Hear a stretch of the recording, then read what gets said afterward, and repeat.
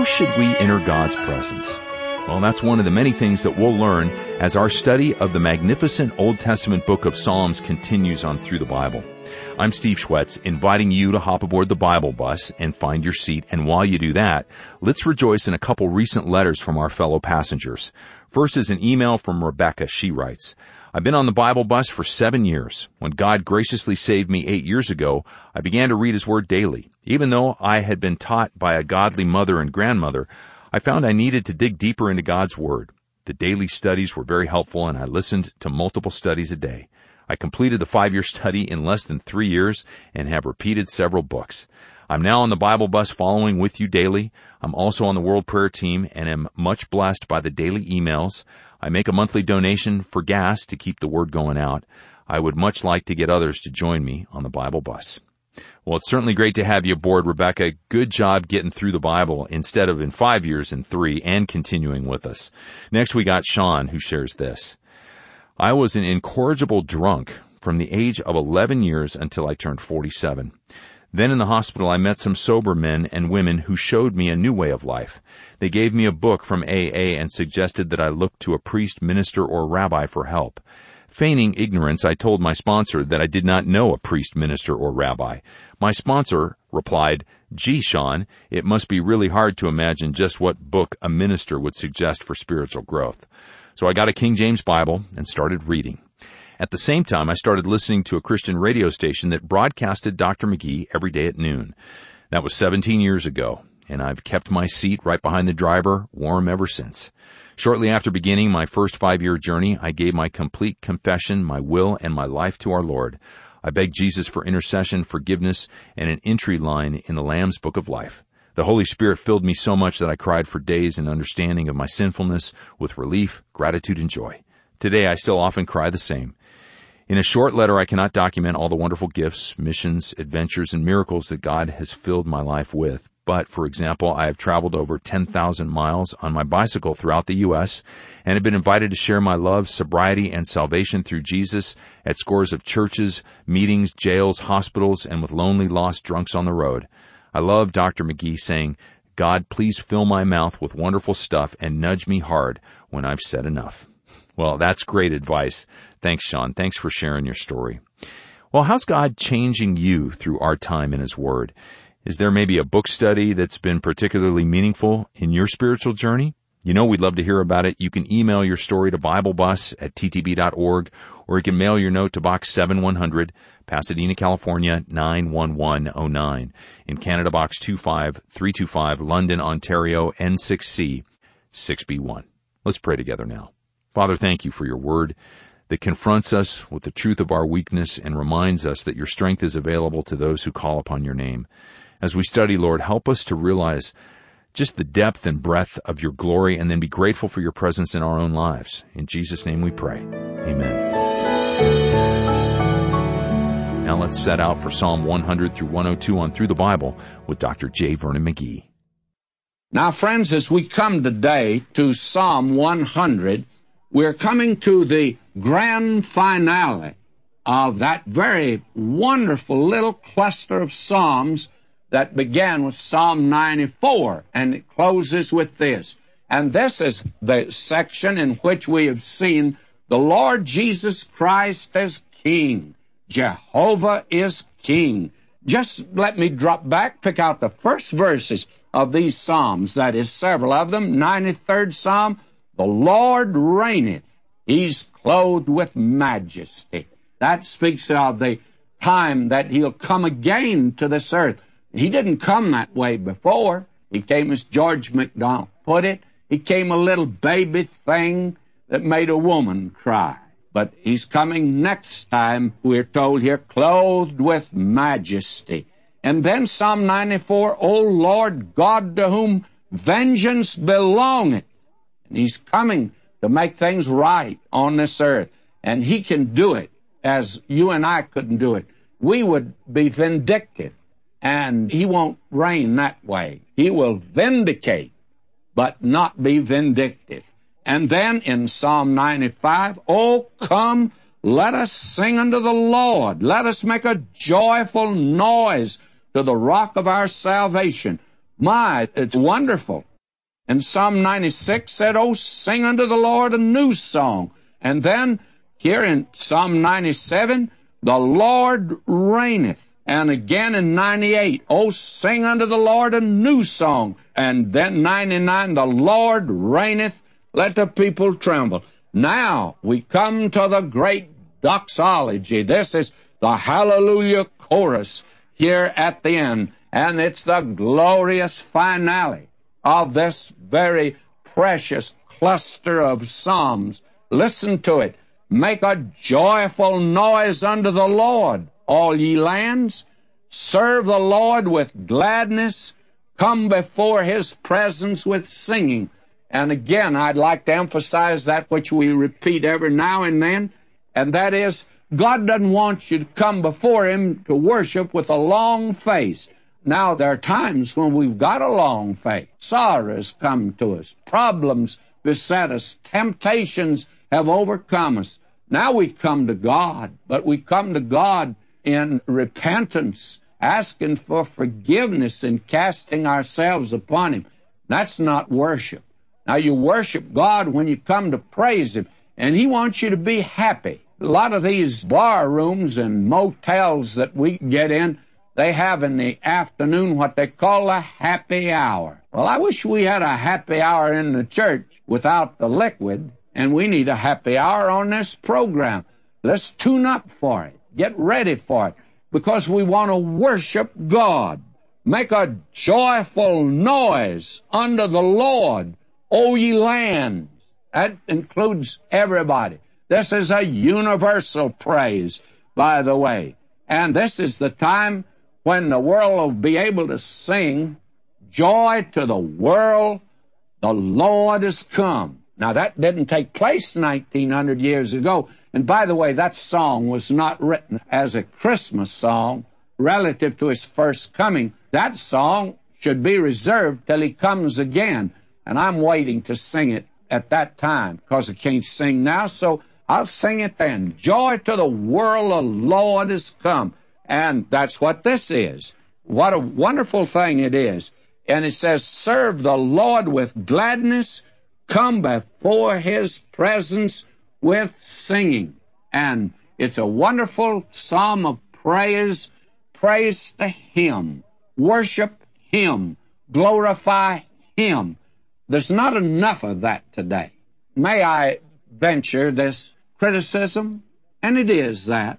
You know, we retired preachers, we become experts. We can tell all the young ones how to do it, and the people in the church how to do it. And so I'm going to tell them how to do it now. I believe that today, if there's one criticism I'd want to make of my ministry, I didn't have enough praise in the service.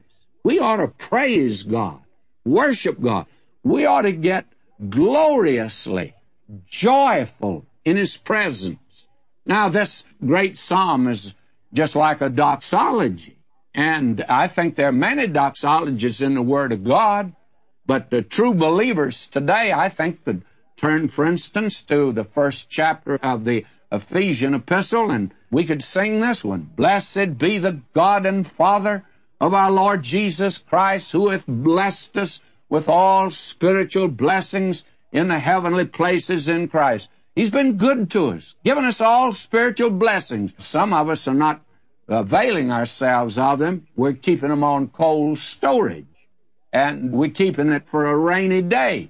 Well, it's a rainy day today. I don't care how bright the sun is shining.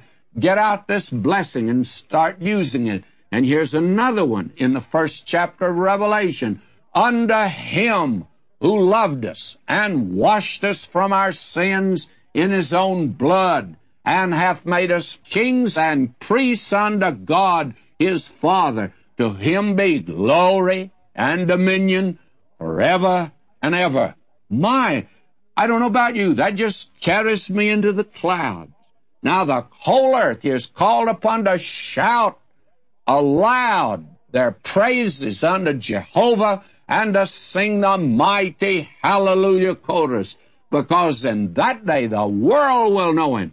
And in this third verse here, we have something I think quite interesting. We have here a homogenizing of God as the Creator and is the Redeemer. Listen to this. It's a lovely thing. Know ye that the Lord, He is God. And there are a lot of people don't know that.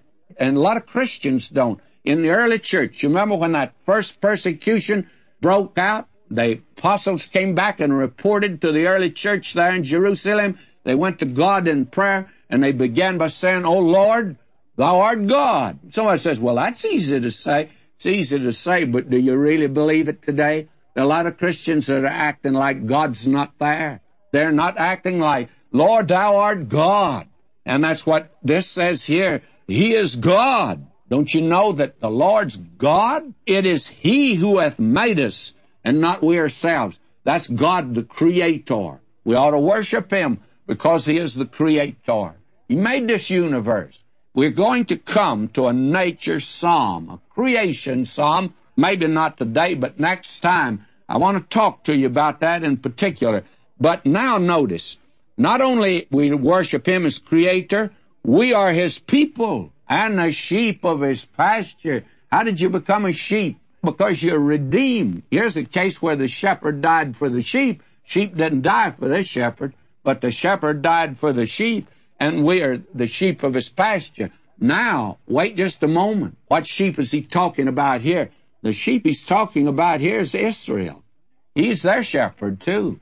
And you remember, He told them, from their viewpoint, He says, "Other sheep I have, which they're not of this flock here." They don't belong to this one. I belong to that, and you belong to that if you're in the church. Listen to this. "Enter into His gates with thanksgiving, to His courts with praise." Now, that's the way He wants you to come into His presence. Someone said to me the other day that attended a great church. It's been a great church in the past. And they said, "I never been in a place where it was so dead." And you know what the problem was? People weren't coming in there with praise. And they didn't come in there to be thankful. They didn't enter His gates with thanksgiving, and they didn't come into His courts with praise. Now, if you go into church on Sunday and worship, make sure, my friend, that you go there with thanksgiving and praise. And if you don't have a little of that, you're not going to be very helpful to the church. For the Lord is good. Can we say that today? I don't know where you are, who you are, why you are, when you are, but I know this, that God is good. God is good, and He's good to you. He's good to me. Oh, how good He is.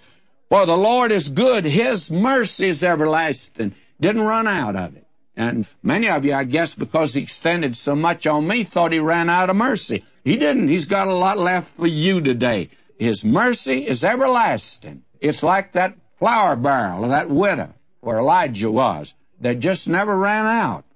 And His truth endureth to all generations. My, this is a great psalm. Now, when we come to Psalm 101, we've come to a Davidic psalm. David wrote this one. We haven't had many of them recently that he wrote, but now we have another marvelous arrangement of another little nest of psalms, from Psalm 101 to Psalm 106. And guess who is the subject of the hymn book? Well, it's all about Him again, the Lord Jesus Christ, who's the King of righteousness and peace, and He's going to reign on this earth. And this is a psalm that speaks of mercy and of judgment. And this is a psalm of David. It actually couldn't be fitted into his reign at all. So it's prophetic, and it looks on to the man that God told David about that was coming in his line. David said, He told me about the man that's coming in my line. And this is all about him, not Solomon, not any in that Davidic line until Jesus was born in Bethlehem, because he was the house and lineage of David. Both Joseph and Mary were. And this is the man we're talking about. And notice here in Psalm 101, we're going to start out again singing praises to God. I will sing of mercy and justice. Now, those two don't get along together very much today. Mercy and justice, it's difficult for man to hold them in balance, but God can. And we can sing of mercy and justice unto Thee, O Lord, will I sing. And here he is, the King of righteousness, and he's the King of peace. What a wonderful one we have here. He says, I'll behave myself wisely in a perfect way. Oh, when wilt thou come unto me? I'll walk within my house with a perfect heart. And I don't remember ever David walking like that. We have him here as the Redeemer and the only begotten of the Father. That's the picture we have of him here. And let's look at him here for just a moment. The King speaks as the Son of Man. And you notice that he is here, the Son of Man on the earth. And it must be remembered that in his work as a Redeemer, he was the only begotten of the Father, but he takes his place under God, subject to his will. Now, he occupied a lower place, but he took that willingly. We today attempt to get to a higher place. He took a lower place in order that he might bring us to a higher place. And before his incarnation, he said, Lo, I come to do thy will, O God. And on this earth, he stated that actually his meat and drink was to do the will of the Father that had sent him. And he did perfectly his will. And he patiently waited for that hour which he called my hour, when he wrought out your salvation and mine. Now, he's yonder at God's right hand, and he's still doing the will of God. He's waiting for the hour when the Father will send him into the world again, because he says, Sit thou on my right hand till I make thy enemies thy footstool. Now, we're told, when all things shall be subdued under him, then shall the Son also himself be subject unto him that put all things under him, that God may be all in all. Now, that's a verse in 1 Corinthians 15, verse 28. It's caused a great deal of discussion. What does it mean? It means that after he reigns on this earth, subject to the Father, he's going back to his place in the Godhead, a member of the Trinity. But down here, he will reign like that. And he says here, I'll declare thy name unto my brethren. In the midst of the church will I sing praises unto thee. Now, this is the position that he took down here. But notice when he's going to reign, how he's going to reign. And David never reigned like this. A perverse heart shall depart from me. An evil person I will not recognize. Whosoever slandereth his neighbor, I will destroy. I'll begin reading at verse 4. Him with a lofty look and proud heart I'll not suffer, that they may dwell with me. He that walketh in a perfect way, he shall serve me. He that is given to deceit shall not dwell within my house. He that speaketh lies shall not be established in my sight. Morning after morning will I destroy all the wicked of the land, that I may cut off all workers of iniquity from the city of Jehovah. And that is a picture of his reign here on this earth. And during the millennium, you're not going to be able to take your case to the Supreme Court, my friend, for the very simple reason he is the Supreme Court. He's all of it. He's going to judge. The Father says he's turned all judgment over to the Son, and he'll judge them every morning. And you're going to have to toe the line. You talk about a dictator, Jesus Christ will be a dictator when he reigns on this earth, and you'll do his will. Now we come to Psalm 102nd, and it's a very wonderful psalm also. And it's a messianic psalm. And it's a psalm that pictures him in Gethsemane. Now, we do not have a writer of it. There's been all kinds of guesses as a result. Well, I'll guess David, if you don't mind. And it's a prayer of the afflicted when he's overwhelmed and poureth out his complaint before the Lord. This is Gethsemane. Our Lord's in Gethsemane in this psalm, and we see him afflicted. We see him in his humiliation.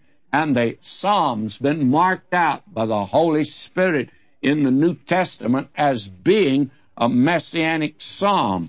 and we'll find that down just a little later. Now, we have here, Jehovah, hear my prayer. This is interesting. Here is a case where Jehovah prays to Jehovah. He came in humiliation, yet he was Jehovah manifested in the flesh. And you remember back over in Genesis, the 19th chapter, we find there a very remarkable statement. Maybe I ought to turn to that. I didn't intend to, because I think it's important enough for us to see today. It's in Genesis, the 19th chapter, and if you want to turn there with me, 19 verse 24, then the Lord rained upon Sodom and Gomorrah brimstone and fire from the Lord out of heaven. Now, he did that according to what? According to the prayer. That was judgment. But this is different. Now Jehovah's on earth, and he asked Jehovah in heaven not to bring down judgment, but here in humiliation, facing his great work as the sin-bearer, the fellow of Jehovah that's able to save him out of death, and the prayers and supplications that he made with strong crying and tears, writer to the Hebrew speaks of, and he was heard. But we find that here the wrath of a holy and righteous God fell upon him because he bore your sins and my sins. What a glorious, wonderful psalm that we have here. And now we come down in verse 8, and you just don't get any farther down in here. This is the deepest woe and agony that you can have. Mine enemies reproach me all the day. And verse 10, because of thine indignation and thy wrath, for thou hast lifted me up and cast me down. And the word indignation and wrath here are the strongest terms you could use in the Hebrew language. But why did he do this? It was for the joy that was set before him. Listen to him. Verse 12, but thou, O Lord, shall endure forever, thy remembrance unto all generations. Thou shalt arise and have mercy upon Zion, for the time to favor her, yet the set time is come. He'll have mercy upon Zion. And so it was for the joy that was set before him. He endured the cross, despising the shame. He died, you see, for that nation. And John 11:51 mentions that was necessary for one to die for the nation, and he died for that nation. Now we have the reference, and I must drop down to it here, and he's going to build again, he says in verse 16, build up Zion, and he'll appear in his glory. And that's when he comes again. But here you have the quotation in the New Testament, and it's in Hebrews 1:10 and 12. And you have here, of old hast thou laid the foundation of the earth. The heavens are the work of thy hands, they shall perish, but thou shalt endure. Yea, all of them shall become old, like a garment, like a vesture. Shalt thou change them, and they shall be changed. But thou art the same, and thy years shall have no end. Now, this is a very marvelous, wonderful psalm. And it wouldn't have been known that this was a messianic psalm if it hadn't pleased the author of the Bible, the Holy Spirit, to reveal the meaning of this passage, where it's quoted in the closing verses of the first chapter of the Epistle to the Hebrews. And there it's applied to the Lord Jesus Christ. And it brings before us here Gethsemane. And I like to think of this being the Psalm of Gethsemane. Oh, this is all about him. Our time is up. Until next time, may God richly bless you, my beloved. It's true, these Psalms are all about him, our Lord Jesus Christ. You can learn more about him at ttb.org when you click on How Can I Know God? Or call 1-800-65-BIBLE and we'll send a few free resources by mail. And if you're looking for a resource to help you go deeper in your own personal study of God's Word, well, we've got that for you as well. Just call us, 1-800-65-BIBLE, or check out all that we offer at ttb.org www.lifepetaluma.org/resources. Now, a couple that I suggest are the New Bible Companion for Psalms. I love every one of these, and Psalms is no exception. And then Dr. McGee's booklet titled The Message of the Silent Years. They're both available for free download at ttb.org. Next time we come to Psalms 103 through 106, so join me in reading ahead to prepare for our study. I'm Steve Schwetz, and I'll meet you back here next time. Jesus made it all to him I owe. Sin had left a crimson stain, he washed it white as snow. Our journey on the Bible Bus today is supported by the prayers and gifts of fellow passengers as we travel through the Bible.